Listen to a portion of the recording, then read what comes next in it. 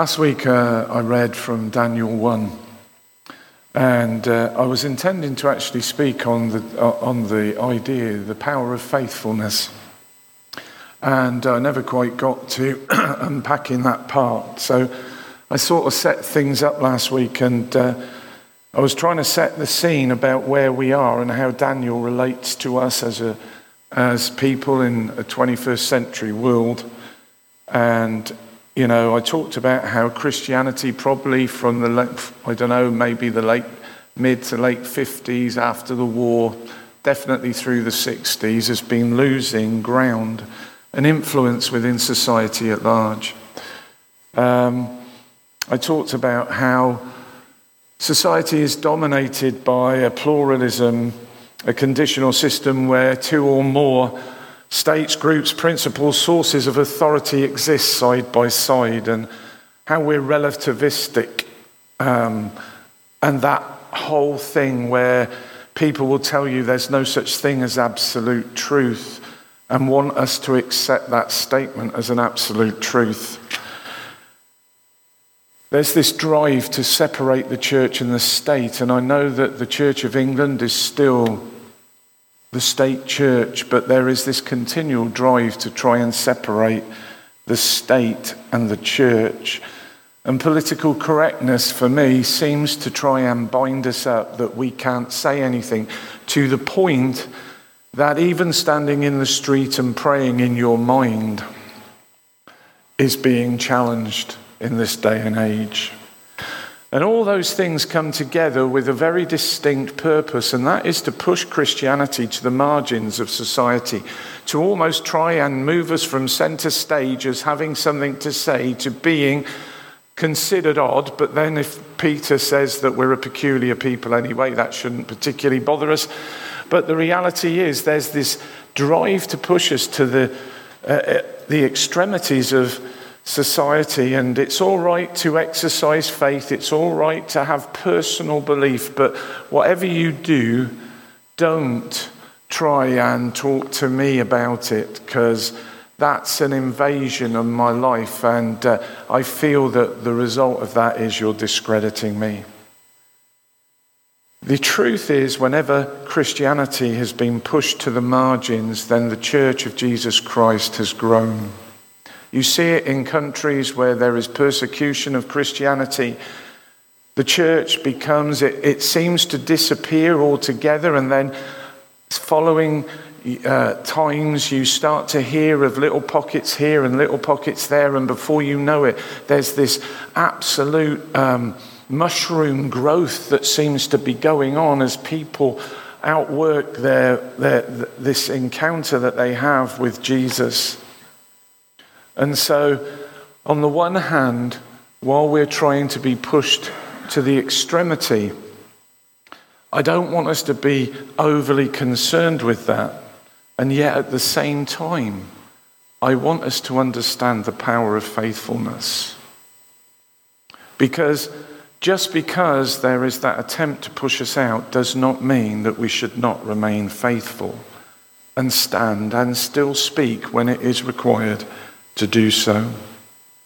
I'm just going to read a short passage of scripture out of Daniel. I read Daniel 1 last week. The second part of the chapter is actually entitled Daniel's Faithfulness, and Daniel was faithful, and he and his companions, who were called or had their name changed to Shadrach, Meshach and Abednego, they were there, and they were found to be of great worth, and they won the king's, I can't think of the word I want, praise, favour, thank you. So, I want to read to you from chapter 3. I could read from chapter 6. Chapter 6 is all about where Daniel has prayed when it was said that he shouldn't pray, nobody should pray or make pray to Nebuchadnezzar himself. That was the only person that could be prayed to, and he had passed an injunction saying that anybody who prayed to anyone else than himself or sought him out instead, they would be thrown in the lion's den. And Daniel was faithful in that. And where we're reading is Nebuchadnezzar, chapter 3. I'll read verse 1 and then I'll tell you where I jump. King Nebuchadnezzar made an image of gold whose height was 60 cubits, its breadth 6 cubits, and he set it up on the plain of Dura in the province of Babylon. And then basically Nebuchadnezzar sends out all his treasurers, justices, magistrates, counselors, satraps, prefects, all the whole lot went out, and they basically gave his word. And the herald proclaimed aloud, "You are commanded, O peoples," I'm down at verse 4, "nations and languages, that when you hear the sound of the horn, the pipe, the lyre, the trigon," I'm not really sure what a trigon is, "harp, bagpipe," it's the first time I've consciously seen bagpipe in the scripture. I thought, whoa, the Scots were there. Yeah. So the bagpipe and every kind of music, you are to fall down and worship the golden image that King Nebuchadnezzar has set up. And whoever does not fall down and worship shall immediately be cast into a burning fiery furnace. Therefore, as soon as all the peoples heard the sound of the horn, etc., and all the music, all the peoples, nations, languages fell down and worshipped the golden image Nebuchadnezzar had set up. It says all there, but that isn't quite true, because Shadrach, Meshach, and Abednego didn't, and neither did Daniel. But anyway, it goes on then, and it says there are certain Jews, I'm in verse 12, whom you have appointed over the affairs of the province. This is all those satraps and all the rest of them. There are certain Jews who have been appointed over the affairs of the province of Babylon, Shadrach, Meshach, and Abednego. These men, O king, pay no attention to you. They do not serve your gods or worship the golden image you have set up. Then Nebuchadnezzar, verse 13, in furious rage, commanded that Shadrach, Meshach, and Abednego be brought. So they brought these men before the king. And Nebuchadnezzar answered and said to them, "Is it true, O Shadrach, Meshach, and Abednego, that you do not serve my gods or worship the golden image I've set up?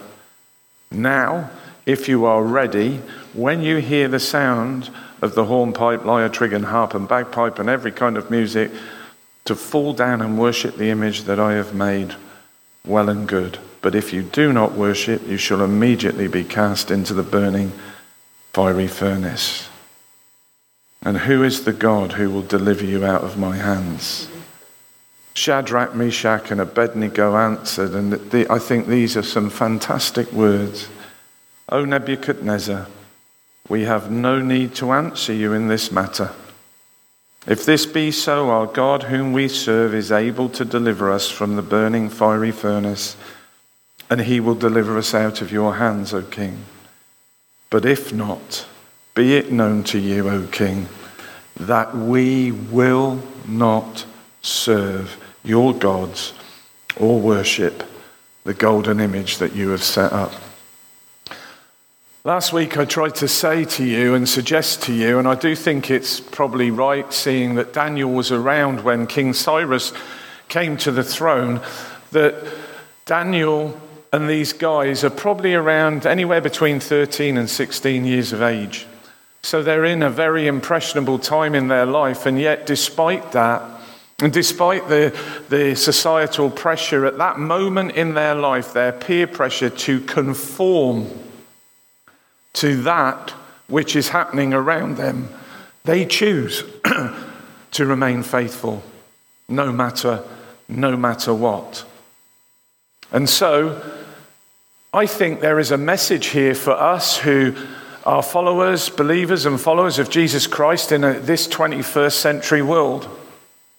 Now, I agree that not all individuals are the same, and it's true, we're not all the same.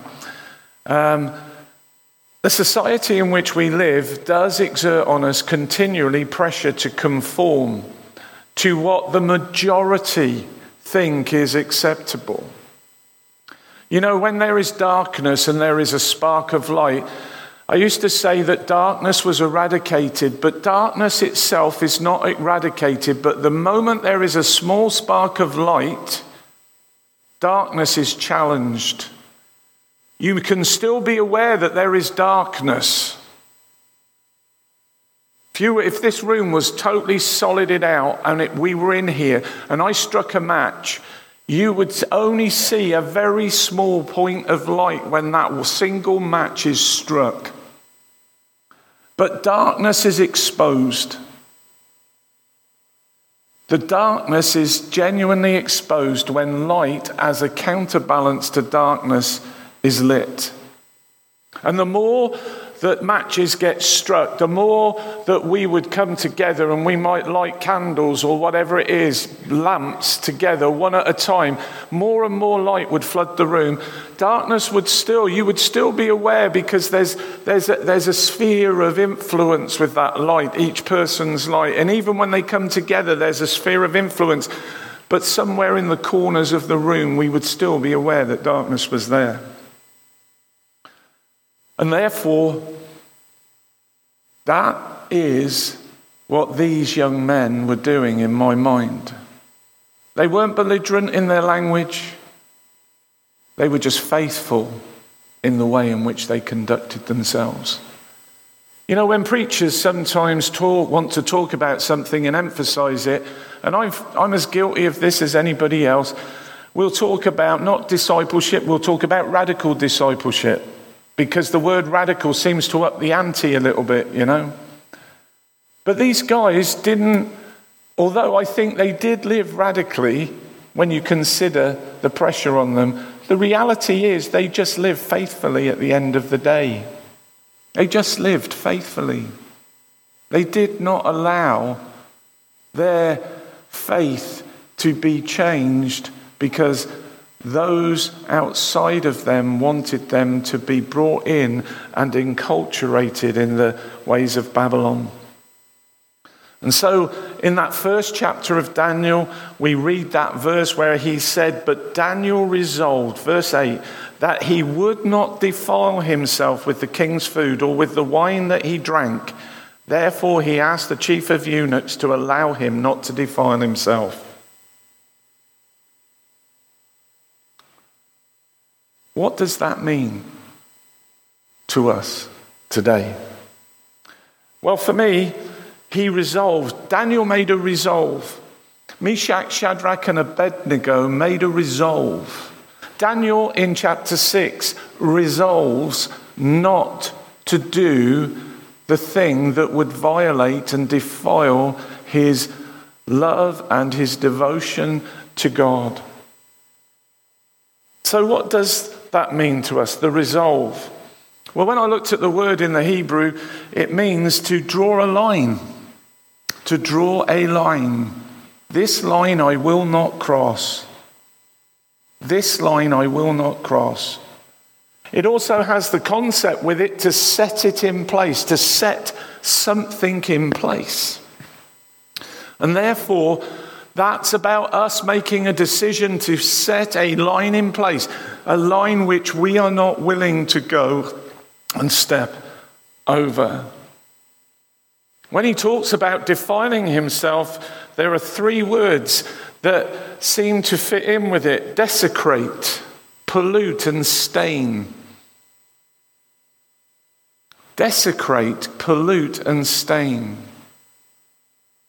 The idea of a stain is something that on the whole cannot be removed. It's there in perpetuity, right?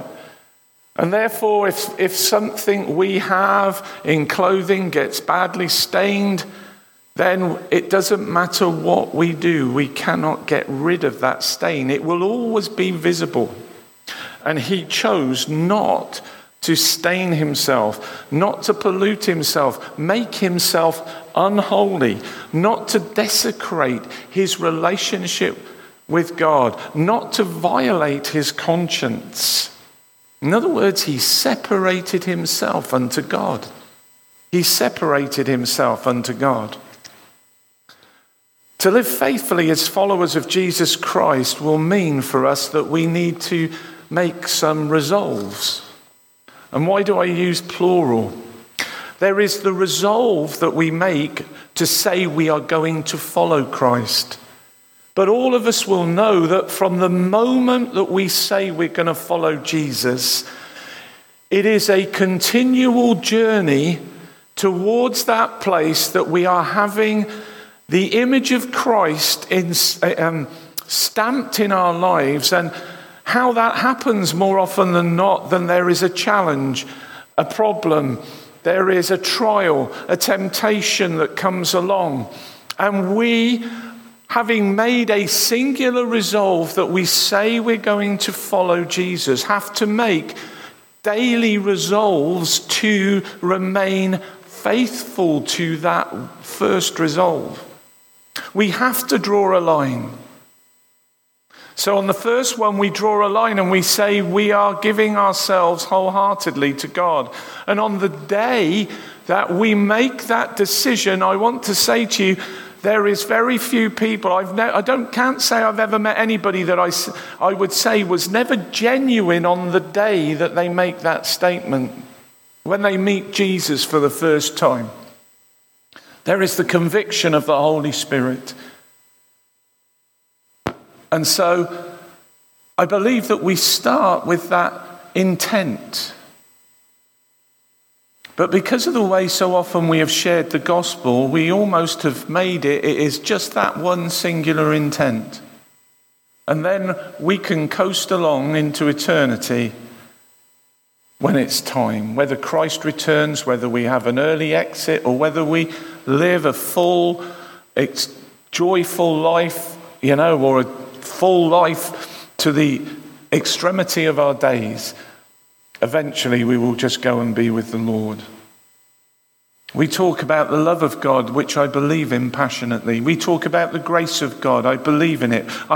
We talk about the mercy of God. I believe in it. Absolutely 100%. But our life is made up of daily resolves. Am I going to follow Jesus Christ today? And in that day, I may have to make a number of other resolves as I walk through my day. When I'm at work and the conversation turns smutty, am I going to just stand and like a chameleon blend in, or am I going to walk away? I don't have to make big statements. I can just walk away and separate myself. When my colleagues, and I had this situation once in the fire brigade, where we were not supposed to accept any gifts of cash. And we turned out to a thatched cottage with its chimney on fire. And of course, that's quite dangerous for a thatched cottage because the roof will soon go if you don't deal with it. And the person whose house it was so thrilled that we had turned out, they gave the sub-officer on the machine some money. And when he got back into the cab and we were driving away, he started to distribute it amongst the crew on the cab, and I refused to take it. And I want to tell you, I was actually not pinned to the seat in the van, but I was threatened that if I dobbed them in, there would be consequences. So it's a challenge for us to take a stand. I'm not minimizing the challenge, but we need to do that. The reason we do it is this: God has made a covenant with us. And a covenant is not just any old arbitrary thing. You might remember in the Old Testament when God made a covenant with Abraham, he cut animals in half and he passed between it. Normally what would happen is both parties would pass between it and they would be tied to that covenant. The blessings and the curses. You see, later on, you see the children of Israel just before, is it in, I don't know if it's in Numbers, it might be. I can't remember off the top of my head, but there is the statement about blessings and cursings. If you're obedient, then you will be blessed. If you are disobedient, you'll be cursed. And There are blessings and curses attributed to covenant. The idea of covenant is beautiful because it has this idea about being carried like a mother cares for her child, which I think is a beautiful picture of intimacy. A beautiful picture of intimacy.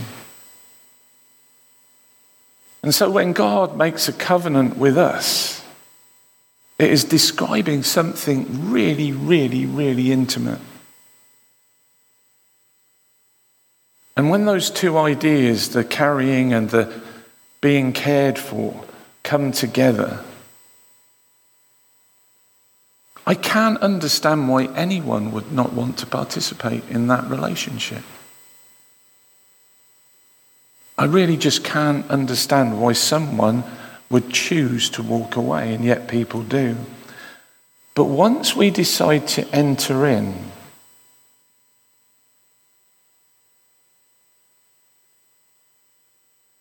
then as I thought about this, I understand how God has the right. We often will say we have a difficulty. Can a loving God send people to hell? And I know it's a really difficult question because in our mind, love and sending someone to eternal punishment seems totally, we're on the wobble. And when somebody asks us, we get really frightened because we don't know how to answer the question. But if we're in a covenant relationship, think about it. If humanity, God made a covenant when he created the world, right? He has the right to do that when that covenant is broken.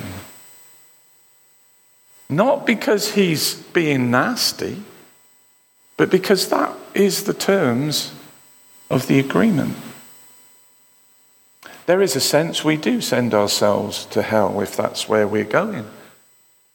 If we continually refuse God, turn our back on him, walk away from him, will not accept the beautiful gift that he's given us in Jesus, and Jesus dying on Calvary, shedding his blood, just like we have celebrated and remembered and proclaimed this morning through communion, then there is an element where we make that decision about our eternal destiny. But even if we weren't to do that, God has the right to judge us. His judgment is faithful, it is true, it is without error. And we must remember that. God's faithfulness is described as everlasting, Psalm 119. Established, Psalm 89. Unfailing, again, Psalm 89. Infinite, Psalm 36. Great, Lamentations. Incomparable, Psalm 89. And God manifests this faithfulness that he extends towards us in the plans that he makes. That's in Isaiah, covenant keeping, Deuteronomy. Some of you will know this verse 7:9. The faithful God who keeps his covenant and steadfast love with those who love him and keep his commandments. Now, we don't earn our salvation, I appreciate that, but it doesn't release us from obedience. God is faithful towards humanity in that he is faithful to the covenant and the promises he has made. Daniel and his companions were facing this pressure to conform, and they showed a determined loyalty to the gracious covenant that God had made towards them. They simply lived faithfully. They didn't do cartwheels or try and levitate or try and do 300 different things. They were just faithful. They were just faithful. You see, our relationship isn't based on head knowledge alone.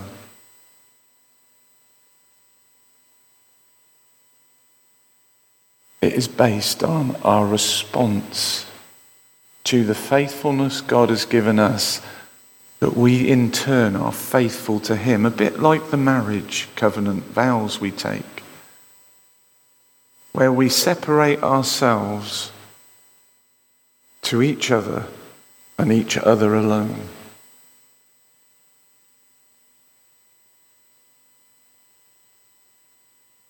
And the reality is that the only one that I can be sure of in this relationship is God. He is always faithful. The question for me is, am I? And it's a simple question. It's not even a trick question. It is, am I faithful? Daniel, without a shadow of a doubt, was faithful. He continued to pray to his God when he was told he couldn't do it. He didn't hide the fact. In fact, it says in chapter 6, he waited until the decree had been signed, and he went to his room, opened his windows, and he knelt down and prayed. He was being absolutely open. Meshach, Shadrach, and Abednego, when they stood before the king, it appears to me that the king was going to get the musical instruments blown with them on the spot to see if they would do what they're supposed to do. And the reality is, before he even got a chance to ask for it, they said, forget it, mate. We ain't doing it. And our God can save us, and even if he doesn't, no matter, we still ain't doing it, all right? We know in whom we have believed. Life is a journey, a continual journey of making resolves, responding to the faithfulness of God towards us by being faithful towards him. I don't know where I got that. Proverbs 3:3 says this: let not steadfast love and faithfulness forsake you. Bind them around your neck. Write them on the tablet of your heart. It's no wonder we find such a determined, resolute stance demonstrated by these young men. You see, they would have been brought up hearing that stuff again and again and again. Again and again and again. But why would we remain faithful? Let's be honest, why would we remain faithful? Proverbs 28:20 says this: a faithful man will abound with blessings, but whoever hastens to be rich will not go unpunished. You see, I think that Daniel and his friends had already recognized that God had already been faithful to them. They were still alive. They were probably in a better place than many of the people who had been left behind in what they had available to them. In 1 Samuel 26:33 it says, the Lord rewards every man for his righteousness and faithfulness. For the Lord gave you into my hand today, and I would not put out my hand against the Lord's anointed. It's where David's in the cave and Saul is relieving himself, and he has the opportunity to take his pursuer's life. But even there, David recognized that he could not and should not do it, even though it would have been expedient for him to do so. And he chose faithfulness to God rather than expediency to self. And I think that's something we, as people of God, need to learn. The idea in Scripture seems to me is where people are faithful, there is a power in faithfulness. You see, Daniel, if you think about it, Daniel's around many years later when Cyrus comes to the throne, and I said this last week, and he gave him all the articles that had been taken from the temple to return to the temple and to send the people back. Daniel and his friends' faithfulness at this moment in time saw its fruit many, many, many, many years in advance, further on. Sometimes people will talk about leaving a legacy. Often what that means is leaving a name for yourself. But in God, here, Daniel left a legacy, but it wasn't to leave his name inscribed on something to say, this is, in this place was Daniel, who got thrown in the lion's den. But Daniel left a legacy through his obedience and his faithfulness to God. Meshach, Shadrach, and Abednego left a legacy, I believe, because of their faithfulness to God. When Daniel was thrown in the lion's den, Nebuchadnezzar acknowledged his God was the God. When Shadrach, Meshach, and Abednego was thrown into the fiery furnace, so hot it was that as the people who threw them in, they died. And there are the three of them walking around inside with a fourth person, which Nebuchadnezzar saw with his own eyes. So God provided, even in the fiery furnace, in those moments of trial, God provided support in that moment. God supplied support for Daniel in the lion's den when an angel came and shut the mouths of the lion. But they left a legacy. The change that took place in that initial period of Cyrus, I've got to say, I think was tied to the faithfulness of these young men. I know it doesn't necessarily say it in a verse of Scripture, but it appears to me that way. They found favor with the king. They found favor with the eunuch. At the end of their training, they were seen by the king to be the best out of everybody in the whole land in matters of wisdom, understanding. As the king examined them, he found them not just a little better, but 10 times better than anybody else. Better than all the magicians and the astrologers who were all in his realm. They found acceptance.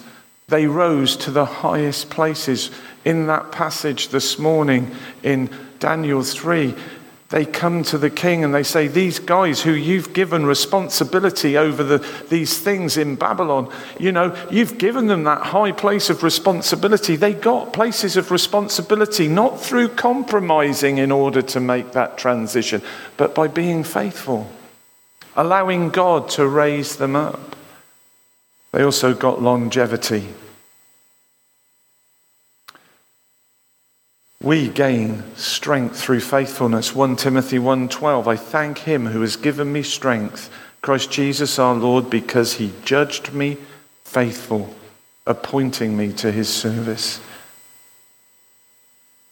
It says in another verse, let the heavens praise your wonders, O Lord, your faithfulness in the assembly of the holy ones. When we live faithfully, I want to tell you, it assists us to praise him. All these things happen through faithfulness. Now, I know that some of you have lived faithfully and are living faithfully.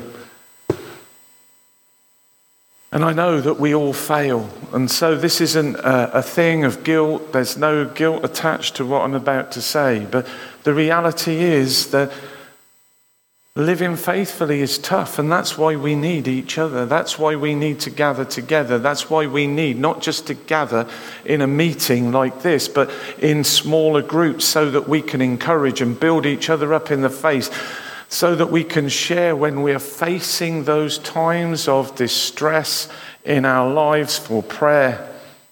Being sensible, of course, about how we do that. But nevertheless, we support one another to remain faithful to God. It is hard to live faithfully, but if we find the ability to do so, I want to tell you, the blessings are immense. The blessings are immense. It says in 1 Corinthians 4:2, moreover, it is required of stewards that they be found faithful. Galatians 5 lists the fruit of the Spirit, one of which is faithfulness. But the beauty of if we're led by the Spirit is this: there is no condemnation from the law. There is no punishment from the law. We are free from judgment when we walk faithfully and have confidence in him. So let us resolve not to compromise ourselves, defile ourselves, but to separate ourselves for God and stand firm. Some of you will know this verse well. Jesus is speaking in Matthew 16 and he says, "Then Jesus said to his disciples, if anyone would come after me, let him deny himself, take up his cross and follow me." We live one day at a time. And Paul reminds us in 2 Corinthians 5, "So we are always of good courage. We know that while we are at home in the body, we are away from the Lord. For we walk by faith and not by sight. Yes, we are of good courage, and we would rather be away from the body and at home with the Lord. So whether we are at home or away, we make our aim to please God. For we must all appear before the judgment seat of Christ, so that each one may receive what is due for what he has done in the body, whether good or evil." One day, we will all have to give account.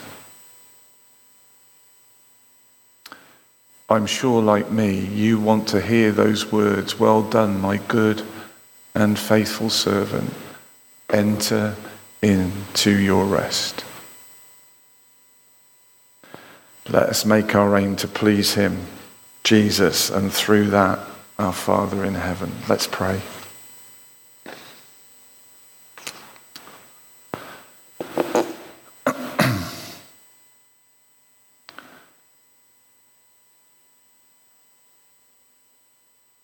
Father God,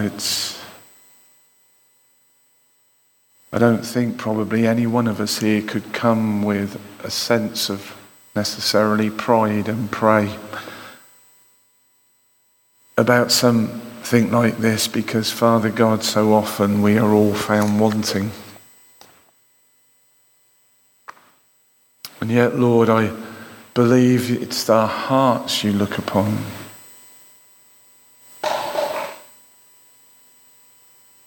And Lord, you know that we want to live in a manner that pleases you. And I want to ask you, Lord, will you help us day to day, moment to moment, be able to make that resolve, to draw the line, to set things in place that we do not step across them. And Lord, I really do ask that you would help us, Father God. Because, Lord, even in my own life, I just know the pressures that so often some come our way, and how often, Lord, sometimes we overstep that line when we should have made a line in the sand, and we should have made that resolve. Father, where we need forgiveness this morning, I just want to pray, Lord, as each person, Lord, just meditates on faithfulness, Lord, and their faithfulness, examining themselves, as we were told this morning, to see that we are still in the faith. Father God, I want to pray that, Lord God, that you will meet each and every one of us where we are. I pray, Father, more than anything else, that where we need forgiveness, Lord, as your word has said, you are faithful and just and will forgive us our sins and cleanse us from all unrighteousness if we confess our sins to you and ask for cleansing. And so, Lord, help us walk in a way which honours and pleases you. Amen. Amen.